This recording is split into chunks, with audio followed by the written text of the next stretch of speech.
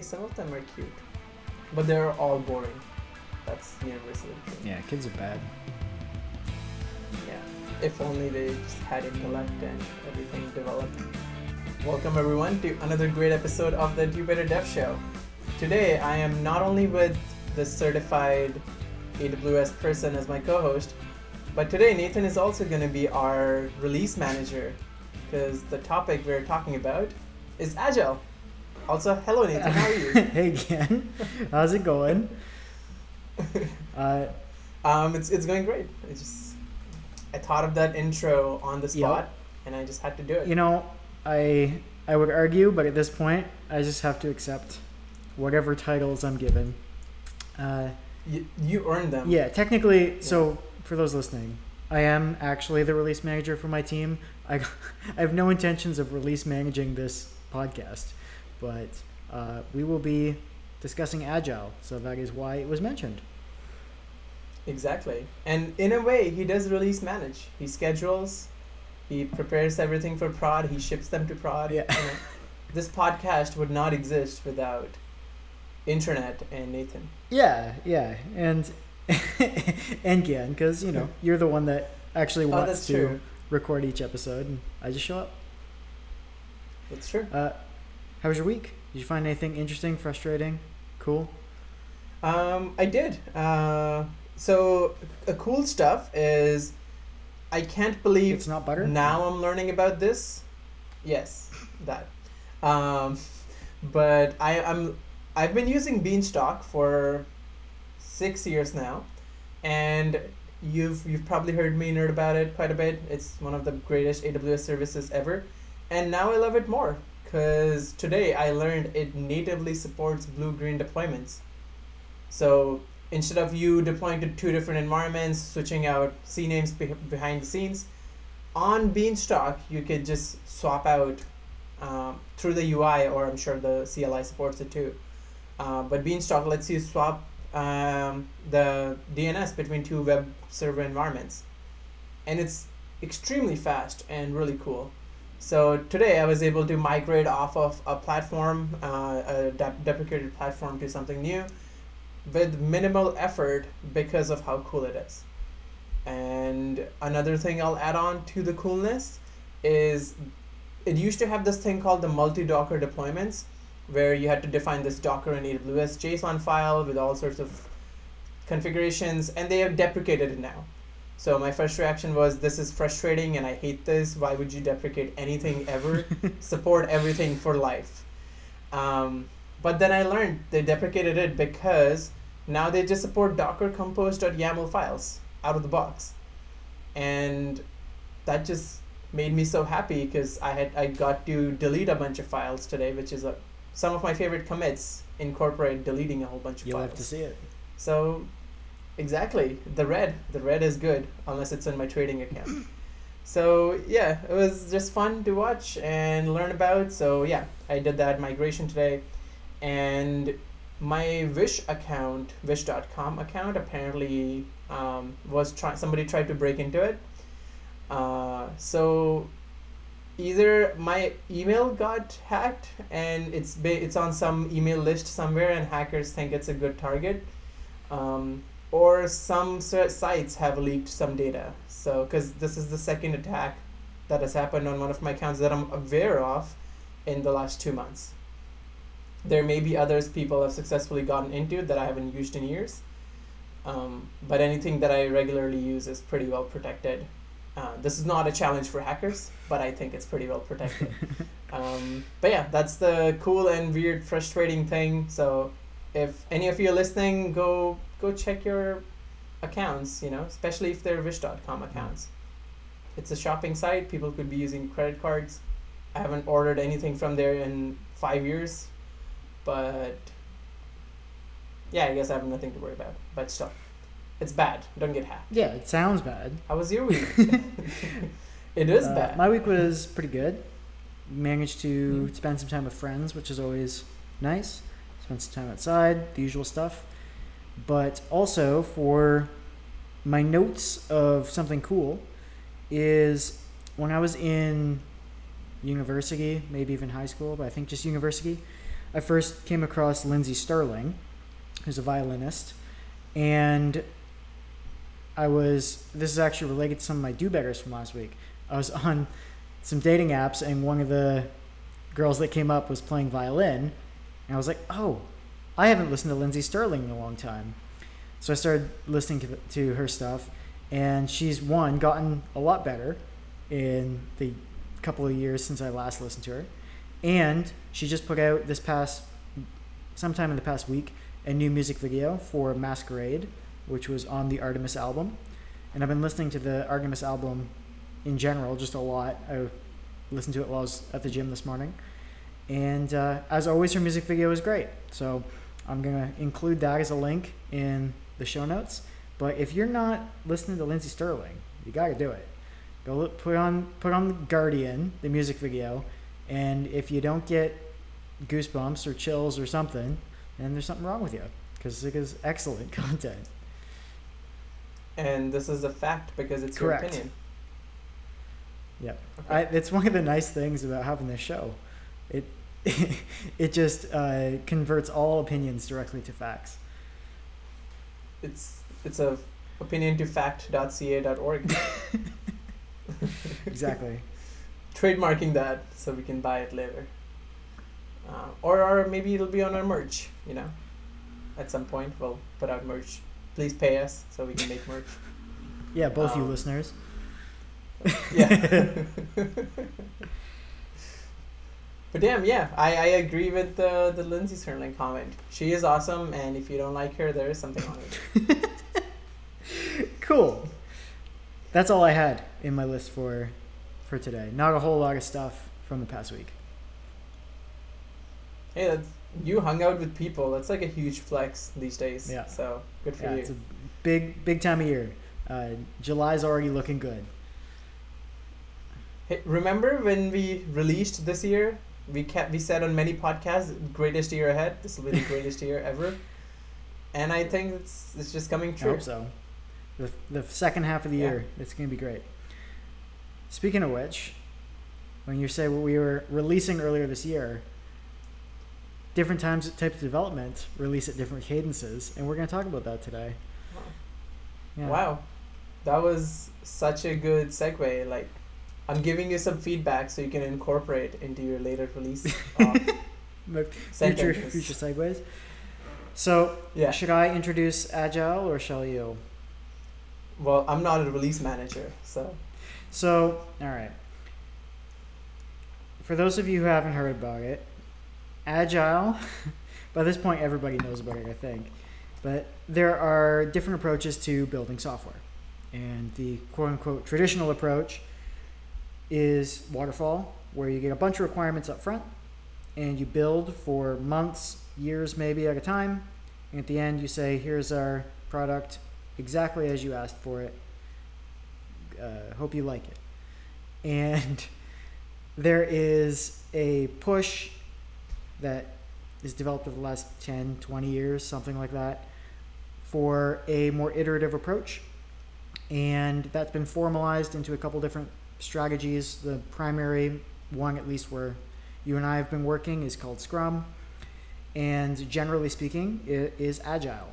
So there are a bunch of tenets of Agile. You can get really deep into the weeds on all these different people who think they own Agile and what it means. But in practice, what it means is just having a shorter series of development to product cycles. So you get some requirements, you build out those requirements, and you show them back to the stakeholders, and the stakeholders get a chance to adjust their requirements. So they'll adjust their priorities, they'll adjust the actual requirements, and it provides a lot of benefits. And overall, despite all the things I'm going to complain about in this episode, it is, I think, just objectively speaking, a better strategy for building software. That said, there are issues, and I'm looking forward to talking about them because this was my suggestion for an episode. It's largely going to be an airing of grievances, I think, for me at least. And every team I've worked on has done an agile software development strategy. So I don't even have a waterfall strategy to compare it to, but trying to imagine it sounds essentially unfeasible. What about you? Does that generally reflect your understanding of agile and waterfall?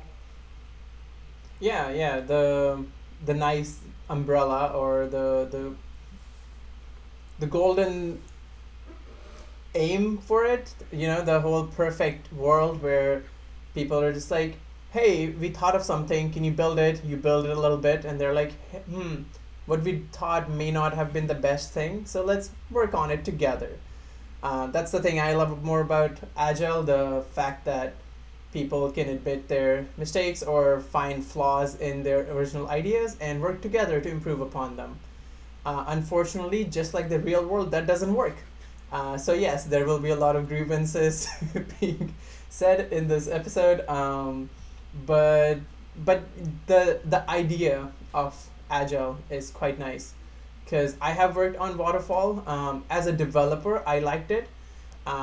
As overall somebody who cared about the product and the thing I was building, probably not so much. But I was left alone for weeks just to build something, so that was really cool.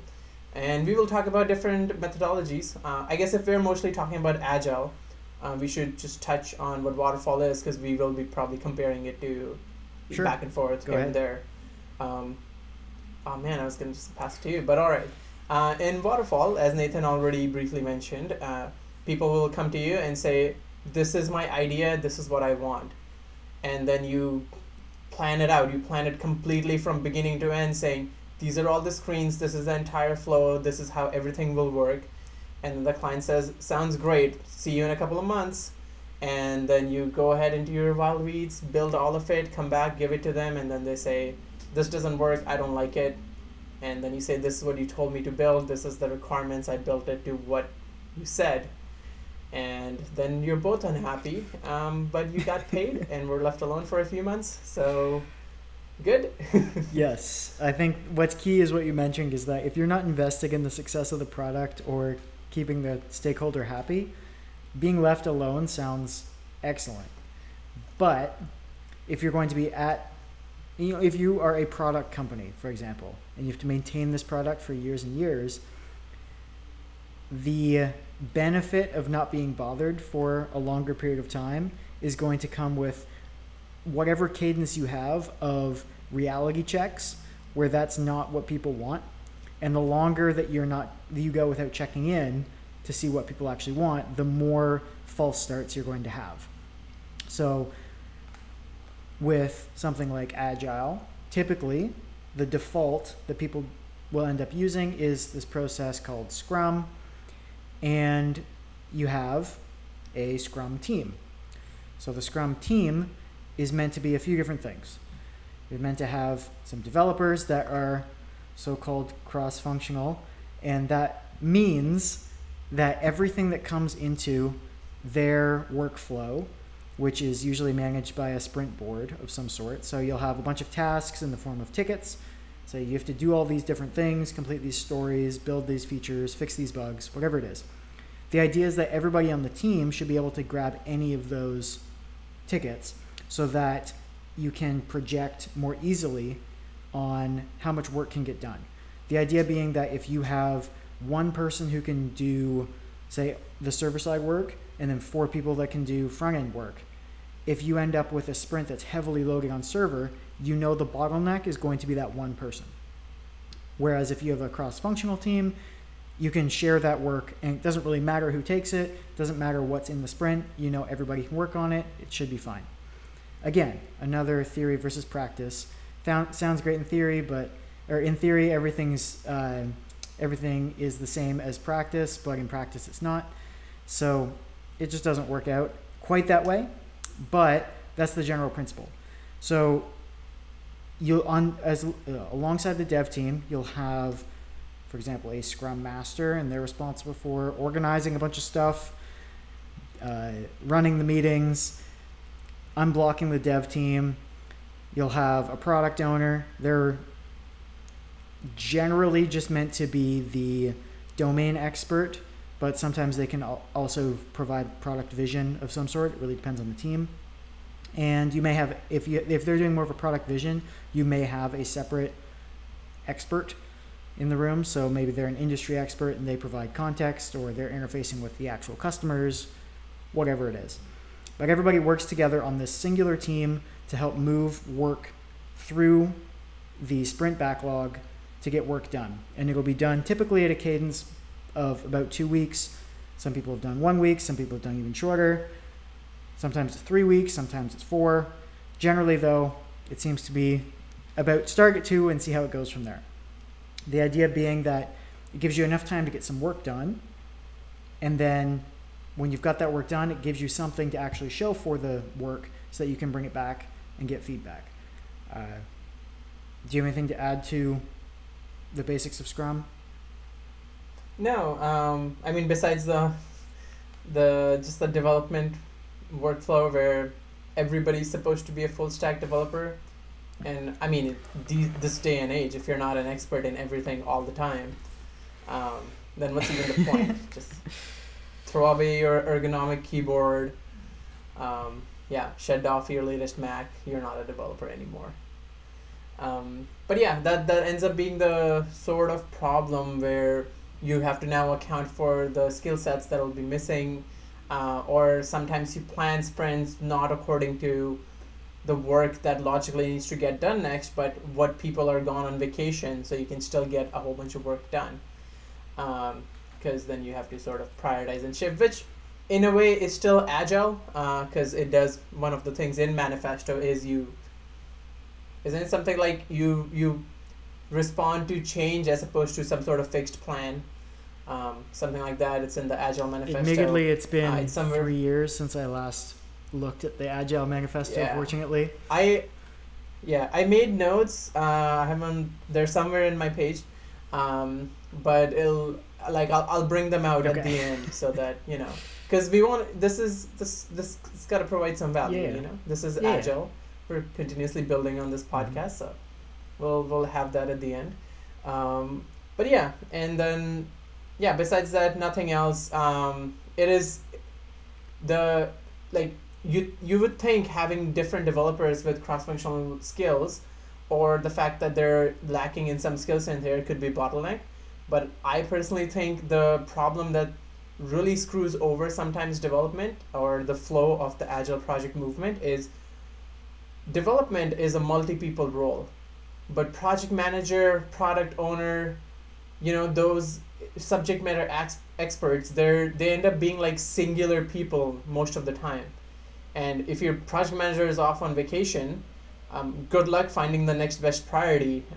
Ideally, they would have told you what should be the next best thing and how to prioritize backlog things properly. But they win the lottery, they leave, you're pretty much screwed. Sure, you can develop something. You have a 6 full stack developers sitting there, but you don't know what to build. You don't know what to build next. And that's where I think like Agile sort of falls apart to some extent, but then you can make an argument that works for any case or any product development methodology. So yeah, it would be nice to have redundancy, but at some point you can't afford to have that much redundancy. But what I was more getting at was the process itself, because I do want to get to things that don't work. So one of the remaining pieces in the typical Scrum prescription, which is, again, a bit funny. Agile is meant to be very dynamic, and you make what you want of it, and then Scrum is typically, with its certifications and everything, fairly prescriptive on how you do things. But there are these things called ceremonies, and so you'll have your stand-up meeting at the beginning of each day where you do some combination of giving an update, reporting on what you did yesterday, mentioning blockers. Really depends on your team, how disenfranchised everybody is with stand-ups, and what everyone is currently feeling is necessary to share. But I will say that with everybody working from home right now, stand-ups are really important, more so than they used to be for me. So in past teams, I always thought they were a total waste of time that just interrupted my morning, because we wouldn't say anything. Like, I sit beside these people. I don't need a stand-up to find out that they are blocked by the thing we just talked about. Whereas when everybody's separated, it's really useful to have everybody on a call at once, talking about what they're working on and what they're blocked on, and people can ask questions. So that's been really good. So there's stand-up, that's a typical thing. There will be, what are they called now? They're not called grooming sessions anymore. They're called something else. But Really? That's what I thought. yeah, they they were called. renamed it because it was confusing for other languages, I think. But anyway, typically you go through something that's traditionally called backlog grooming, where you look at all these tickets that don't have estimates, because that's another important part of this. We have to give all of your tickets estimates that are just point-based, not time-based, and that allows product to imagine that they can project how much work you can get done in the future. It's a futile, fake endeavor, but they think they can, so it makes them feel good. Yeah, you estimate them not based on time, but these points help them estimate the amount of time it'll take to finish Correct. things. Yes. It's so dumb. Anyway, so there were these meetings where a few people on the team will get together and estimate how many points these different tickets are, and most importantly, they'll flesh out requirements, things like acceptance criteria, the actual deliverables, what the details are, if there are mocks, where are the mocks, these sorts of things. And beyond that, there'll also be a sprint retro meeting to say, how did the sprint go, what went well, what should we do better next time, anything we should try for next sprint, how's everybody feeling, these sorts of things, and then a sprint review. And this is really the only one that I think is fully necessary and somehow seems to be the least used ceremony of all of them, which is showing what you did to the stakeholders. So we do these very much at the end of every sprint on the team I'm currently on, and it's super useful because there's a combination of things. One, you get to see people actually getting excited about something that you built because they're really happy that something, a bug is fixed, a new feature they've been waiting months for is finally out. The new UI is more intuitive and faster and they like it. So you get to hear them actually vocalize these things that otherwise you don't know about. You also get the negative feedback. People look at it and they say, I thought it was going to do this. Or they look at it and they get confused and they think, so if I click on that, is that just going to delete it? You're like, no, that's supposed to archive it. It's like, well, looking at it now, I think it's going to delete it. So customers are going to be confused. And you go, oh, okay, I guess we have to revisit how we design this. So you get those really important feedback loops. And that's the critical part of an agile development process. And yet for some reason, it's all the other ones that seem to get more attention. So putting all those together, you have the standard Scrum framework. You've got a Scrum team, all these different people on it. They work through this backlog that gets loaded, and product tends to look at, or the business side, I should say, will look at how many points you've completed per block of time. So a sprint, typically 2 weeks, something like that, and try to project how much work you can get done in the next sprint. And that's how they'll decide how much to pull out from a hopefully prioritized backlog of work. Again, all of this, great in theory, but when the rubber hits the road, things fall apart. So I've been talking for a bit. Is there anything you want to jump in on before I start saying what reality looks like? No, I think I'm interested in the reality because that's all the ceremonies. In theory, that's what they're meant for. And then I'm assuming you're going to go over every single one of those ceremonies. Probably, yes. Because I would like that. Sure. Yeah, let's go. Sure. Let's do that. All right, so let's start with stand-up. So stand-up, as I mentioned, typically is such a waste of time. So the idea is you're supposed to mention blockers to your team. So blockers, things that you need from somebody else. Maybe you need a new piece of infrastructure brought up, so you need to raise it to someone who the ops team will actually listen to because you don't get listened to in your company and has to be escalated, these sorts of things. But there's no point to having a meeting for that because you can just do that. And if you wait for stand-up, for one, then why are you waiting? Just message whoever you need to get a hold of. If you're on a small enough team for it to be an effective like Scrum team, it's not going to have 40 people on it. So if the person that you are contacting to escalate something, who's the head of your team, has so many people reporting to them that they can't get back to you about a blocker, then you have a bigger issue that you can't fix with stand-up. Because after that meeting, when they find out that you're blocked, they still have too many things to do. But more specifically, the number of times I've had teams say, it's not just supposed to be an update, especially if they just took like a ceremony or read some article online.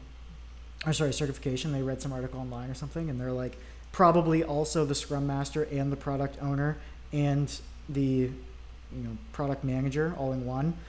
Like, I don't just want this to be about what you did yesterday and what you're going to do today. This is not a status update. Like, cool, then what is it? Because there's clearly no point to this meeting. We just tell each other what we did yesterday, which they know because they had to review that code. What we're going to do today, which they know because if I didn't finish it yesterday and it's my face is on the ticket, that's clearly what I'm working on. The only benefit I can see, again, if you're not in a remote situation like we are now, the only benefit I can see to this is having to report what you did yesterday to encourage people to actually get work done. Because if they got no work done, they have nothing to report on. It happens too many days in a row, people are going to be confused and be like, are you doing anything? But that's not a problem you should solve with a ceremony that the entire team has to attend, especially if you're dealing with time zones and it ends up being at a weird time for everybody. Like mine is at 12:30 for certain people in the company. So they're not starting their day with that ceremony. It's just popping up and interrupting whatever they were working on, especially because it's in the middle of their lunch, because it's at 9:30 for us. So it's all pointless, really. I don't see why we have stand-up. But public shaming is the best way to motivate people. I've seen Game of Thrones, and I've seen a whole bunch of other media content where it seems like that's the best way. You just boo somebody in public, and then they're like, all right, I'll do better. As opposed to them self-owning that they're doing crappy, and they need to do better. I suppose you're right. Maybe we should waste these hours and hours of employee time on shaming one person on the team that everybody knows isn't getting work done. Exactly. And I don't know, there's this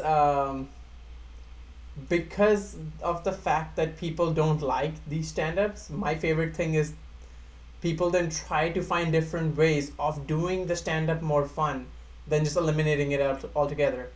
Like there's these, I think, called what's that thing called? Plank stand-ups, where everybody on the team is planking, so stand-ups don't go on for too long because they don't like it. But it turns out everybody just ends up with six-pack abs because stand-ups never run too short. But yeah, it's like it's silly things like that. But yeah, daily stand-ups I don't agree with. I do think like twice a week is good, which is what my current team does. It's the most effective stand-up we've had. And yeah, it works exactly the same way where if something got stuck, you're not going to wait 2 days to report it, because if you are, they will question you and how you're like just being lazy. So you get all of that asynchronous work done so that during the meeting when you're reporting on it, other people on the team who are not probably checking your Jira, or your project manager who's probably doing 100 different things, or if they're managing different projects, gets their updates that way. So they know where things are, or if somebody's going on PTO in a week and they need to plan something else. It's more just the team's FYI, and the stand-ups are like limited to 15 minutes. If it starts hitting 15 minutes, my manager's like, guys, we've had time, bye. And then we just hang up the call. He's just like, if anybody needs to catch up or talk about something, I can leave the meeting open, or you can start your own. Yeah, it's kind of weird for me complaining about stand-ups being a pain right now, because my team does them really well. And we only do once a week where the mobile and server team are all together. So each Monday, it's one meeting with everybody. But the rest of the week, they're separate. So the server team meets, it's 5, something like that, of us. And it typically doesn't run very long. But again, it's the only time that we're having a scheduled meeting with those 5 people. So it's very easy for us to just chat a little bit, find out if anybody's confused by something. Because it's a small team, actually I think in a recent episode I talked about how everybody had their own responsibility on the team. So they've like uh, essentially are bridges to other parts of the company. At those points, sometimes it is nice to be able to say, so-and-so, can you help get this in front of ops? I'm blocked on this. I'm still blocked on this. I know we messaged about this yesterday. I dropped a conversation or a message in the Slack operations channel. They haven't done anything about it. Can you get that to them? That's sometimes a good thing to do if you've forgotten to send the message. But generally, you just remember what you're doing and you just send those messages. But there was a time when you and I were working together, and stand-ups were just the most pointless thing I've ever seen. We experimented at one time where it was only blockers, and that was my favorite stupid meeting ever because it was the stupidest. Everybody would just go in a circle and just be like, no blockers, and the next person would go and say, no, not blocked by anything. Same, and that was it. That was the meeting, and it just highlighted how pointless this meeting was. Didn't waste a lot of time, but it just showed, there's simply nothing to say. So I don't want to drag out stand-ups too much longer, but I think... But that would be so ironic and fun. But all right, we'll move on to... I have real frustrations with other things, so... Okay, so this is what happens in every stand-up.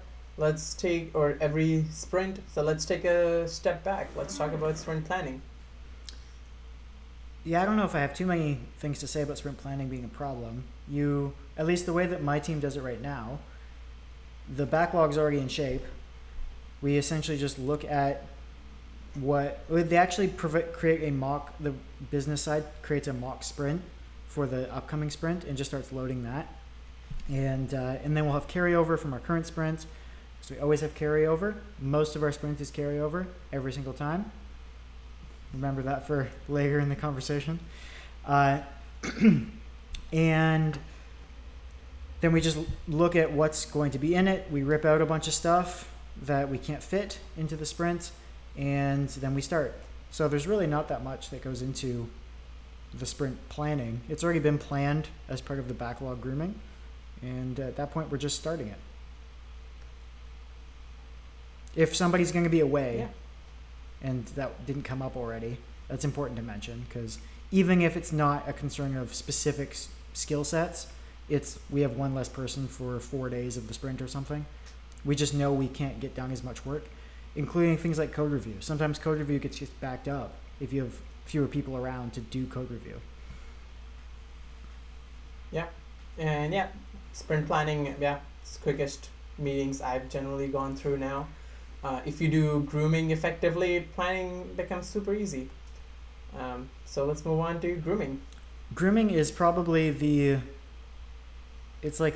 moving dirt part of the Scrum process. You just have to get it done, because if you don't, you get garbage tickets in your sprint.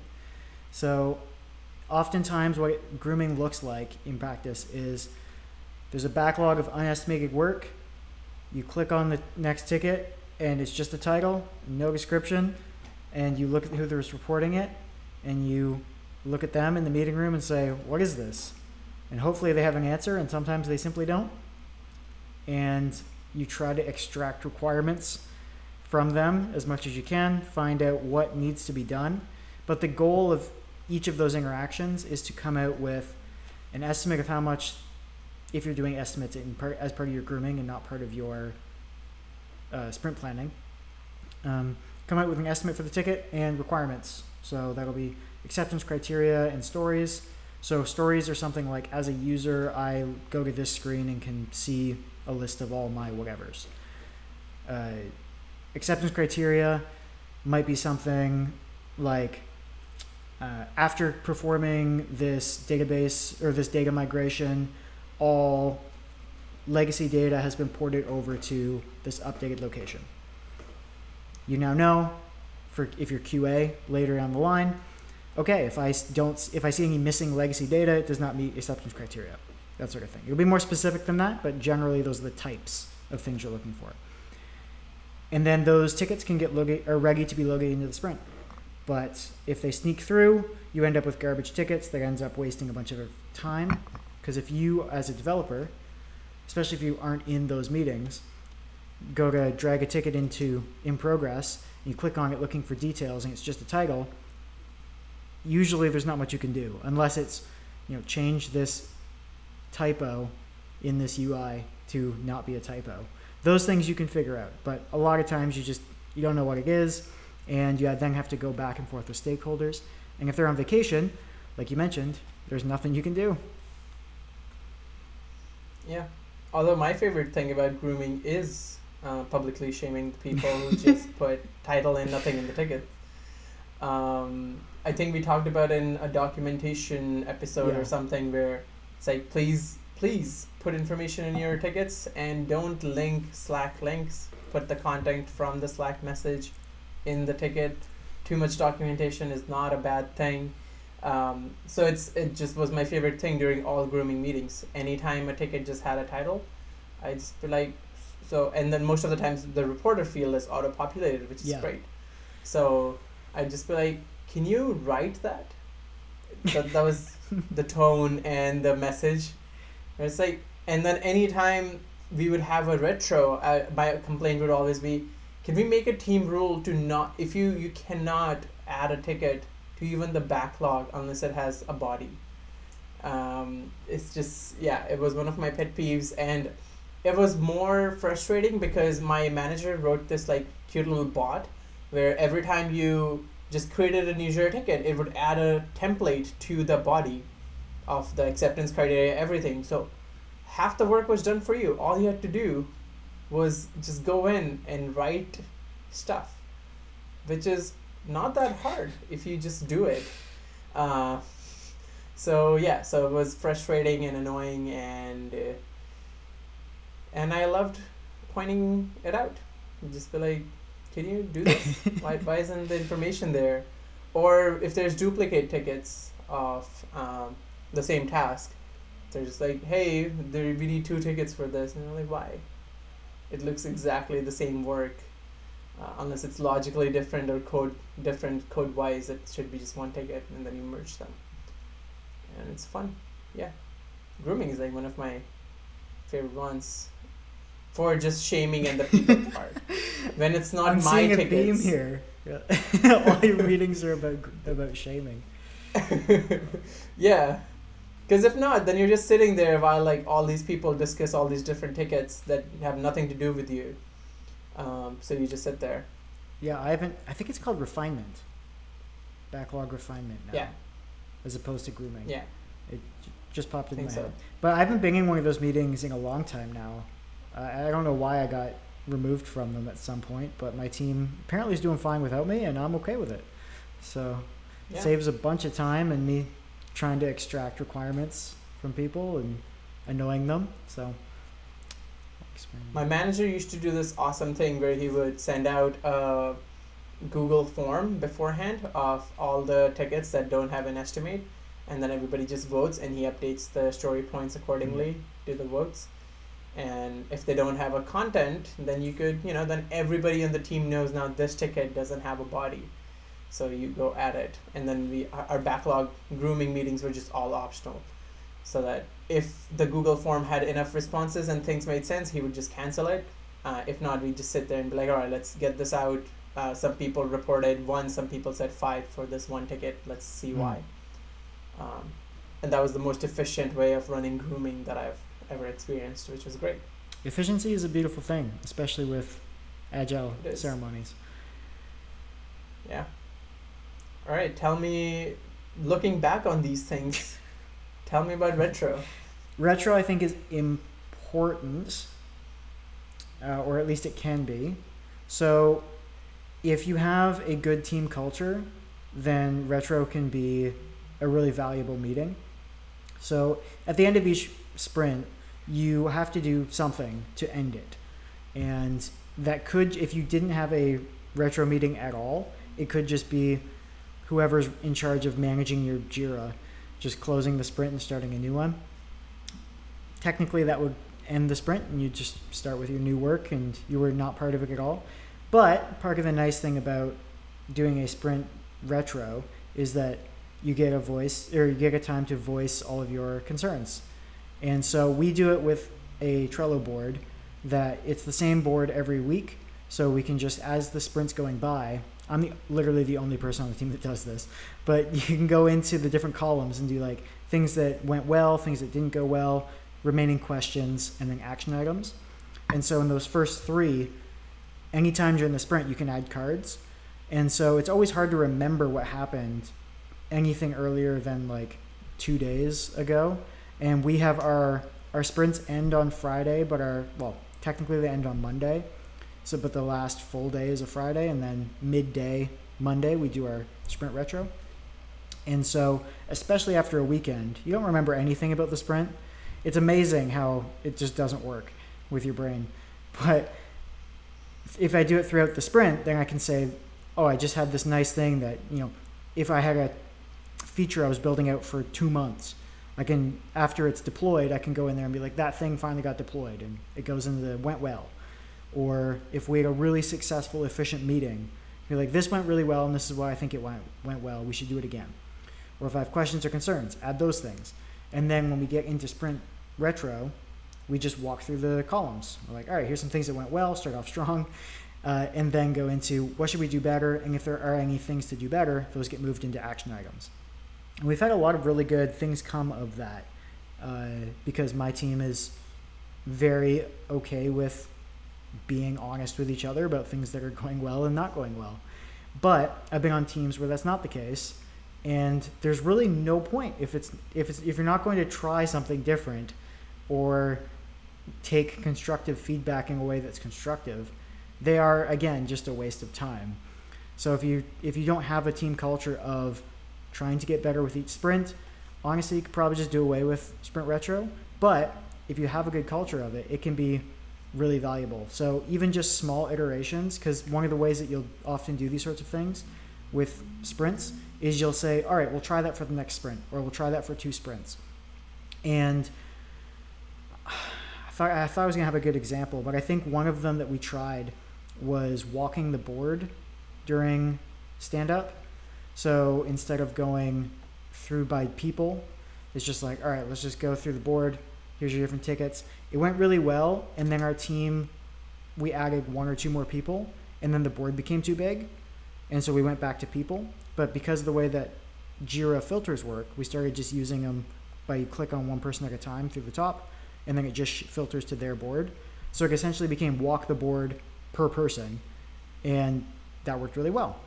At least kept things very predictable in stand-up. So little things like that. Hey, let's try this thing and see if it works better. Let's try this thing where not everybody goes to this meeting and see if everybody just gets confused or if it's actually a good way to do things. And because, again, you've got this preset amount of time, 2 weeks or 1 week or whatever, if it doesn't work, you just go back to something else and you propose a different idea in your sprint retro. Yeah, all great points. The only thing I want to touch on is a lot of times teams feel like retro should be anonymous. So when they'll have the retro board, it'll have anybody can write what went well and what they can improve within the team. The only problem is whatever you write, when they come to the point, there's generally a pause of who wrote this, which defeats the whole anonymity problem, the potential for it. So that's why I find like the point you said of having a good team culture is extremely important, because if you don't feel good enough to come up to your team and say, we did this crappily and we need to make it better, then maybe there's something wrong in the team culture, and then you just need a good project manager or scrum master who can actually take those anonymous things and try to do something better from the team's perspective. Yeah, because I definitely was in a team pretty recently-ish where I just didn't feel very comfortable speaking about anything, so I just didn't. And I just went to my manager and was like, can I go back to this other team? Because I don't want to work on this team anymore. And he did the work for me. Even though the team was good and everything was fine, I just didn't feel very included. So I just didn't provide any feedback. But make sure that's not the case for your team. Unless you have the flexibility, then like me, then yeah, just switch teams. Like, easy work, easy money. Uh, but yeah, I feel retros are very, very important, especially because you get to hear from other team members of what they think or what they thought went well. I think went well is my favorite part of all sprint retros, because then you're just like celebrating many successes, all everyone together. But yeah, do better. As long if there is no accountability for the do better, that's when they're useless. Yeah, so I actually have something we changed recently. So it was one of my points on one of the cards for the questions or concerns or something. I roughly put, if the purpose of a system is what it does, the purpose of our system is not to get tickets done that are in the sprint. Do we want this to be the case or not? And we had to have a candid discussion with the team of, do we want to prioritize work in the sprint? This is something I want to get into of like my actual gripes, because we've been talking about ceremonies, but there are actual fundamental issues with how these processes work, where we would load all this work into the sprint and a small fraction of it would get worked on. Not even get completed. A small fraction would get worked on. And I'm like, this has happened sprint after sprint after sprint. Do we want this to be the case? Yes or no? Because if we don't, we need to change something. And so one of the things that ended up being the action item from that, after it took some discussion. I don't really know why it took me this long to come up with the idea, but like later in the meeting, I just went, how about this? Every time we pull something in, you have to pull something of at least that size back out. And magically, it made people stop pulling in so many things. Because it's like, oh, if I have to take something out of the sprint, suddenly product realizes, maybe I don't want this thing more than this other thing, because I don't know what I have to give up if I tell them to work on this instead. And just having that little bit of punishment for you can't just get more work because it doesn't work that way. And having reality check, it saved us a ton. We've had 2 much more successful sprints. They're still a horrible mess if you look at burn down charts. But as far as the actual developers getting to work on tickets, start them and finish them, as opposed to start them and then never touch them again for a week and a half, it's been much more successful. So even little ideas like that, if you implement them in a retro or discuss them, come up with little action items on how to try them out, it can be successful. And that was a very recent one for us. That sounds very agile. It was, yeah. So I do just want to, do we have another, I guess we have review. I have nothing really to say about review other than more people should do it and what I said earlier. So I want to just air my grievances about how this all gets messed up. So there are a few big issues that come up. Every time I'm on an agile team, it's happened every single time. And this, I'll start with the one that's every single time. There's always somebody who wants the velocity to be predictable. And they will make us do the dumbest things so that the number of points we complete per sprint is consistent. This is in the face of every 1 to 3 sprints. Somebody on the team changes with somebody else because of high churn at the company, or high churn on that team, or another priority came up in the company and we need to spin off some people into a separate team to go do something really quickly, or somebody's on vacation, or priorities changed and suddenly we're not building that thing that you thought you were building, but it can't wait for the end of the sprint because 2 weeks is too long, so we need to start right now, and we'll forget about everything you just wasted 3 or 4 days working on. We're starting the sprint now with this new work. All of this stuff means that you're not going to get a predictable velocity, and I've been forced, quote unquote, forced to like not do any more work, because what the dev team ends up having to do, if taken to its logical end, which fortunately this is not what happens at Telmetic, but at a previous company I worked at, we got to the point where we're like, the only way that we can be consistent is if we are consistently at the worst we'll ever do. right? Because if you can do 80 points and then on a bad sprint you do 40 points, the only way to be consistent is to always do 40 points. So we would have to, and they're like, you need to be able to complete whatever you commit to, because that's your commitment and that's how much you need to get done. But also you can't do more because we want it to be consistent. So we would end up loading almost no work, being done either early or, if priority shifted, not getting done, and then our velocity goes down, which means that we have to load even fewer points in the next sprint, and we end up with this constantly decreasing velocity forcibly, because at the end of the sprint we'd just be sitting there like, we're not supposed to pull in any work, I guess we can start speculating on next sprint, but then that means you don't have work to do next sprint because you're not allowed to pull in more work next sprint because the velocity's already been pulled down, and then eventually that company went out of business. So those sorts of things will happen if you have somebody who's dead set on these stupid practices that they think are like the most important part, as opposed to building software.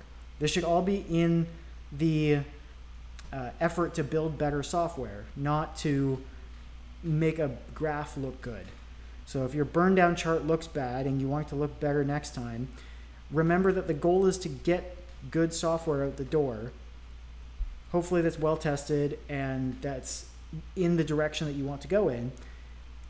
Secondarily, if you end up with a consistent team that can produce a consistent velocity, that can create a nice looking burn down chart, that's great. But it requires a lot of things around that typically don't seem to be a reality.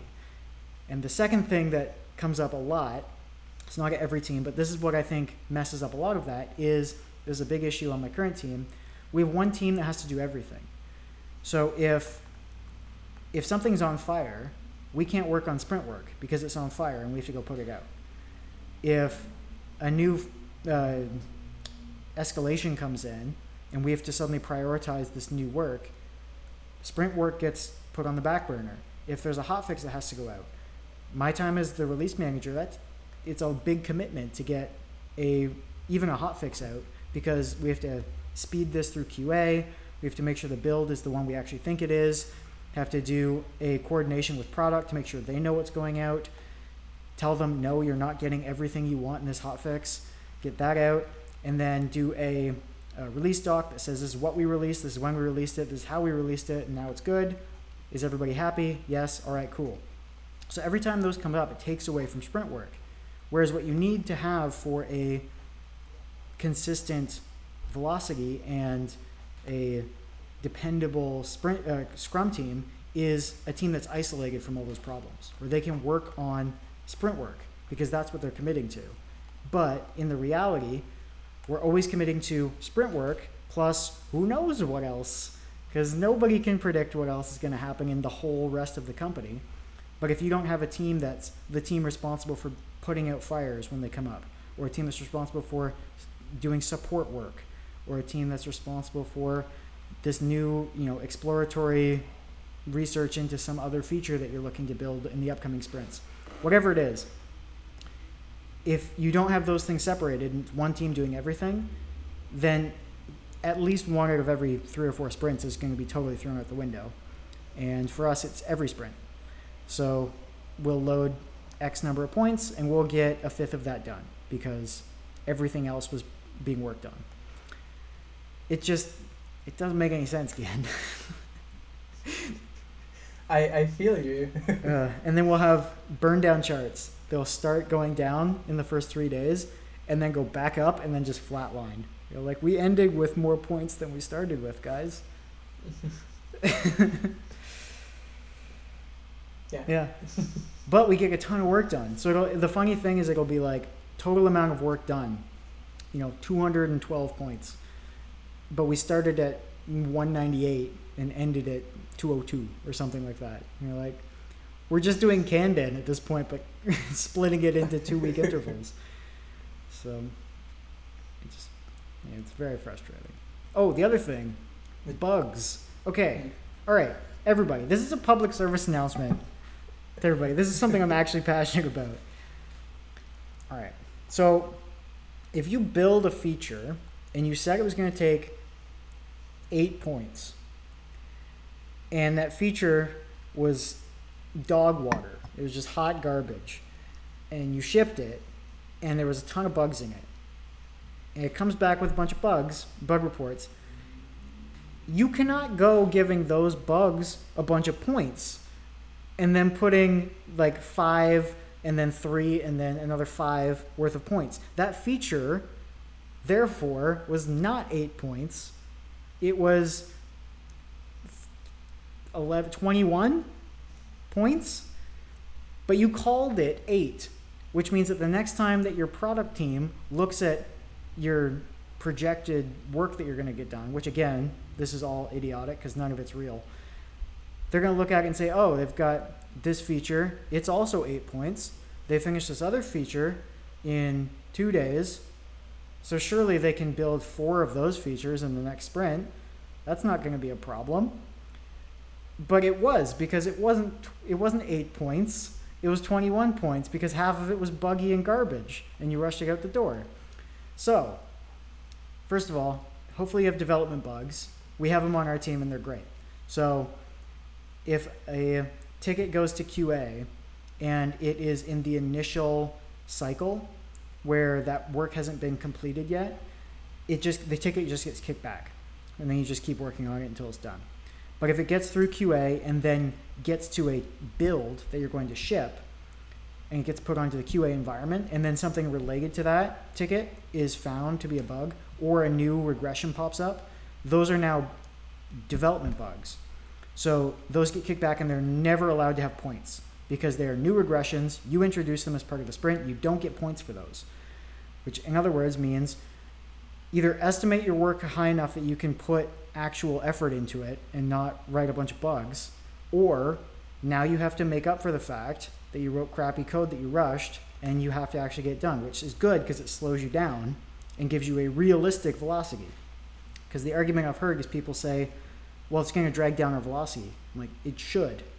Because if you say you're going to get all these points done, and it's 88 points of hot garbage, but you could have done 50 points and done it well, then do those 50 points well. So now you're just paying for that tech debt that you introduced with 0 points. And so this is why I think generally pretty much all bugs should be unestimated, and you shouldn't get points for it. Because at one time, those were points that should have just been included in the original feature.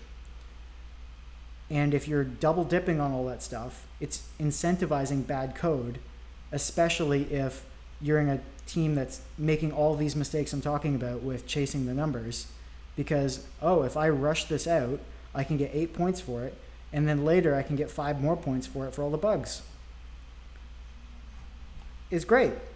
Yeah, it sounds great. How do you become important in a team? By showing you can do a lot of work.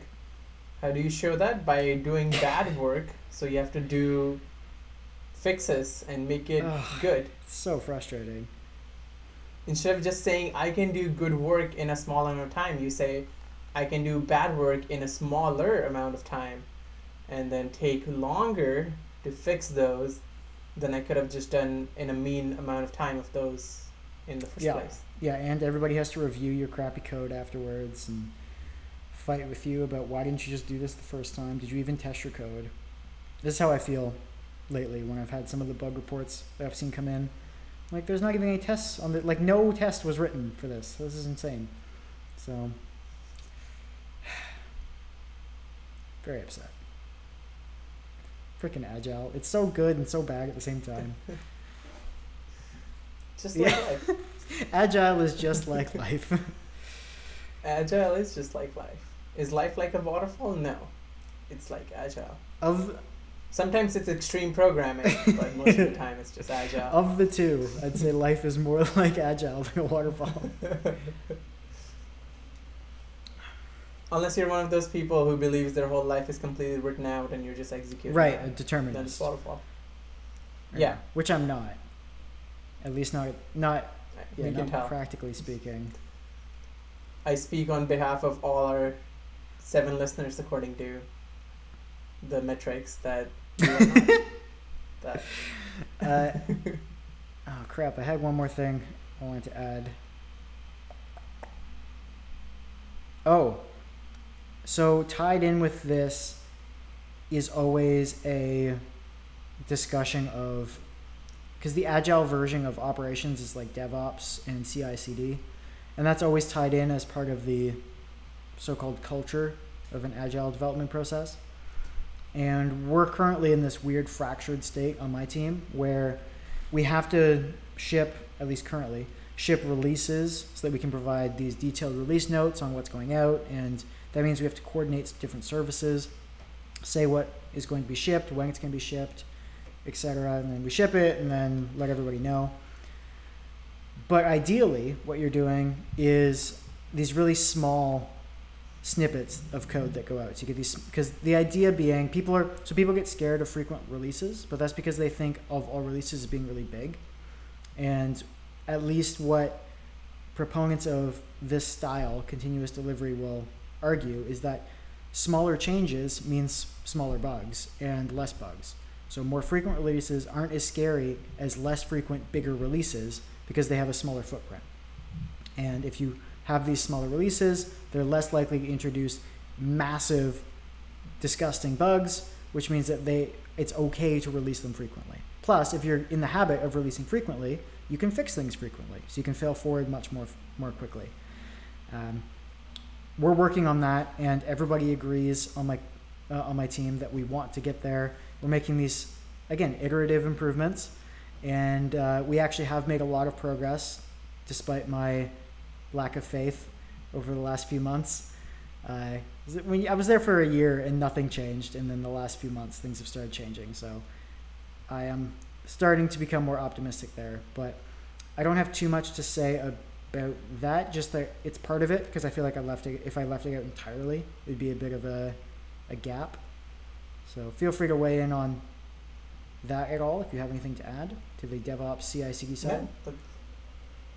No, I've never really worked on a team where like DevOps and or CI/CD was properly accounted for during sprints. Yeah. It was just, oh, it's ops, it's black magic, they'll take care of it. I'm like currently on a team which is all ops almost, and still we have so many problems on deciding how work gets divided and how to get things done.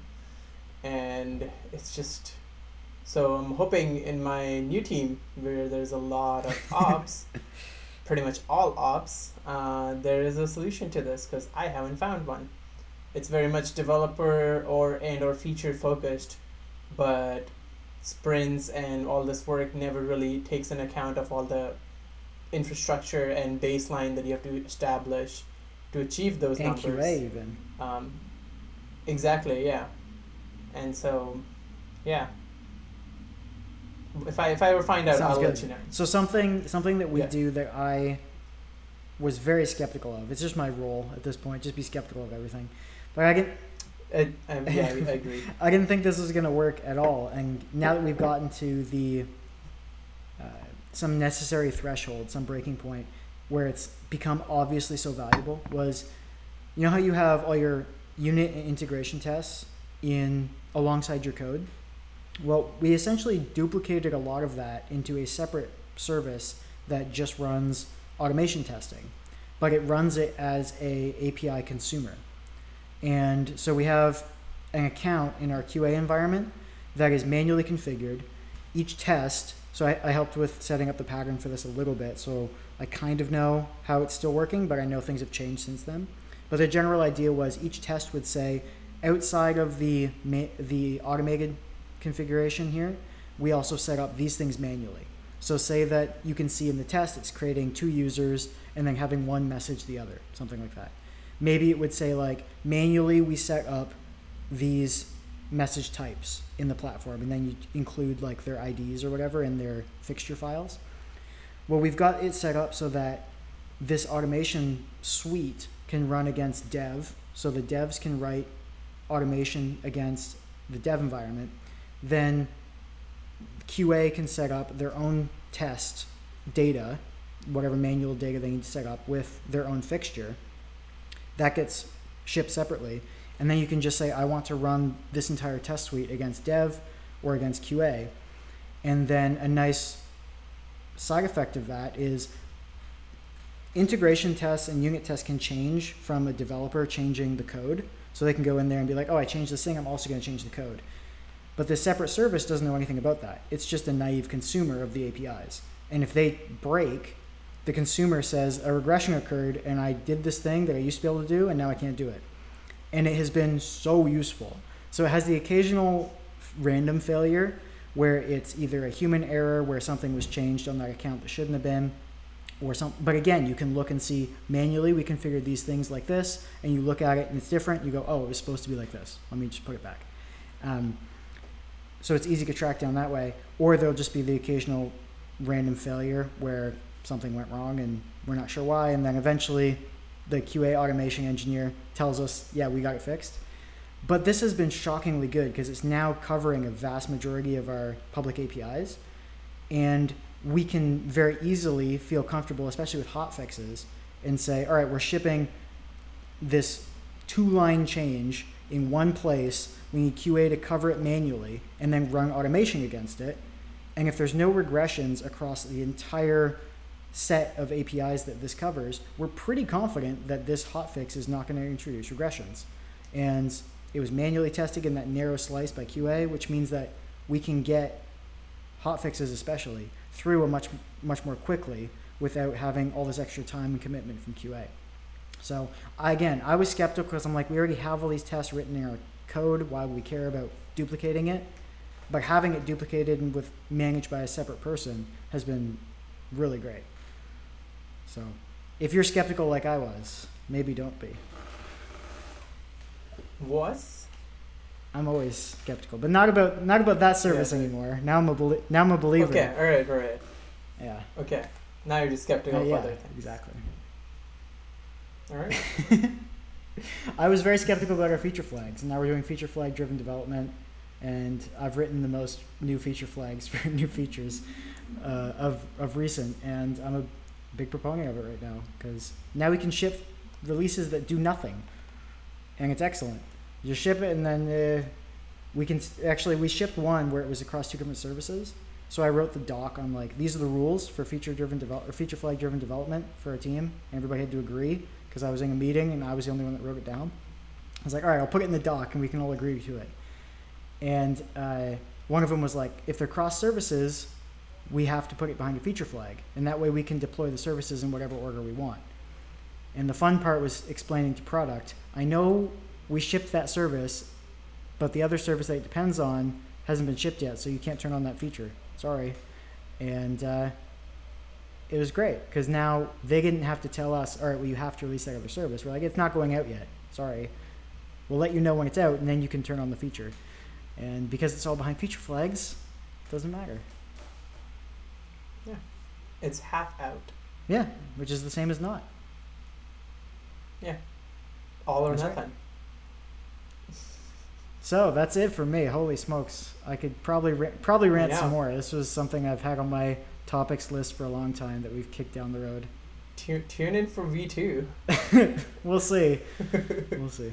Well, all right. If that's all you have, I would like to present the manifesto. Oh, wow. Okay. Sure. Nicely with the bow. It is not the exact language because I wrote it in bullet forms. But you'll get the message. The first one is individuals and interactions over process and tools. That sounds very familiar. So, yeah. So trust people and the things you talk about. Then whatever's in Jira or Slack. Of course, you would update that too. But in case you don't, trust the humans. Hopefully, working software over documentation. So, instead of just writing down how things should work, if things work, people are happier. So make it work. Don't make it dog eat food garbage, whatever term you used before. Dog water. There you go. Thank you. Customer collaboration over contract negotiation.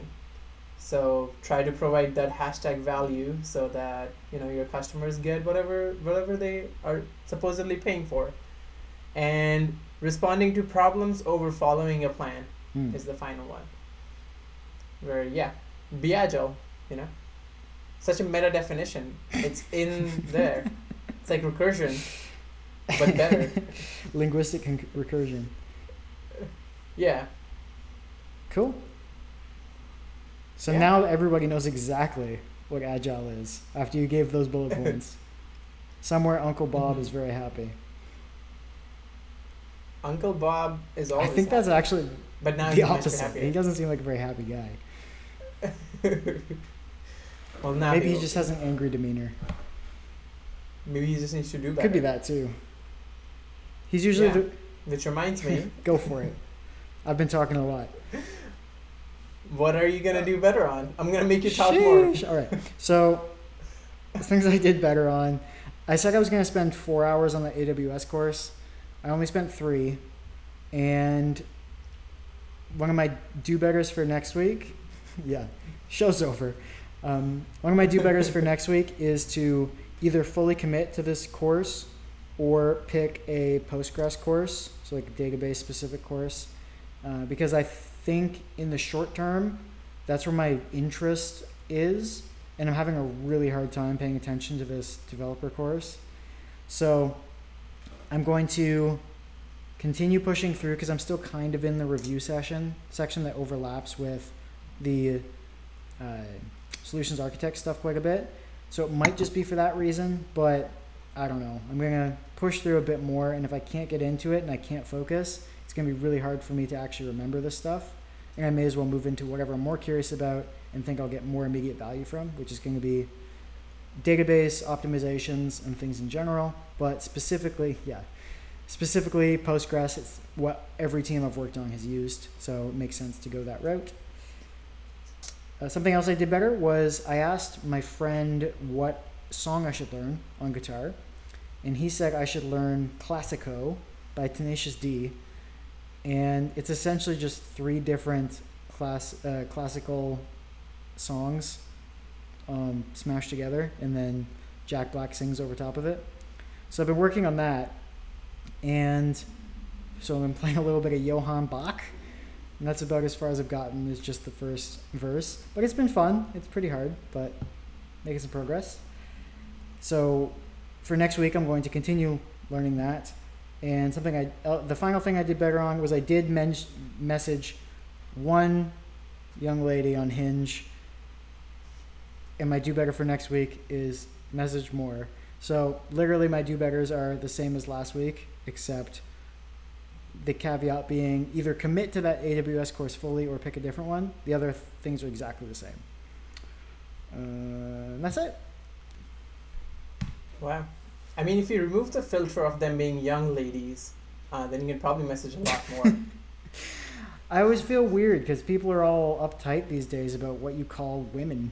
Like, I just want to say girls, and I think that's fine. That's because true.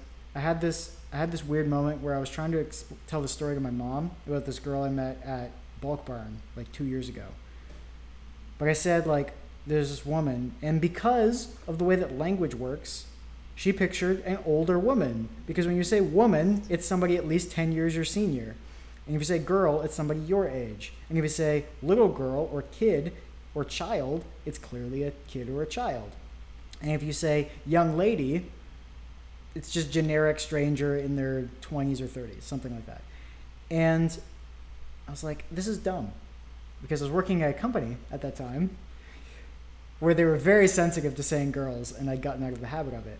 But realistically, at the same time I would say guys, I would just say girls. Like, I wouldn't say I was chatting to this man if he was my age. Because then people would be like, he was like an old man?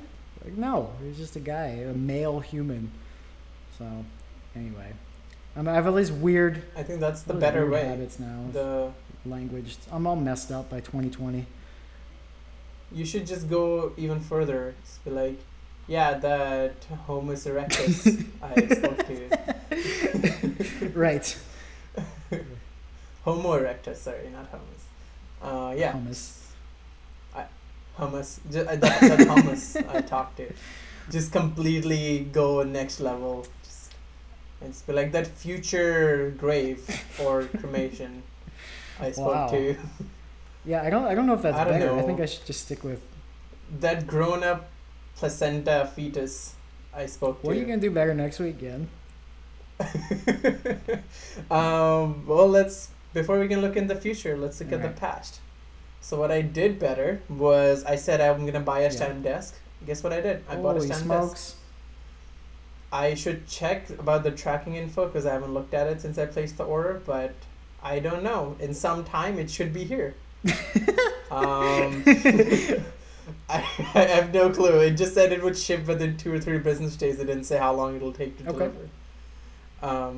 And I started working on my family schedule. Right. So I've divided it into 3 categories of people I would need to call once a week, people I could call twice a week, like once every 2 weeks, and then once a month.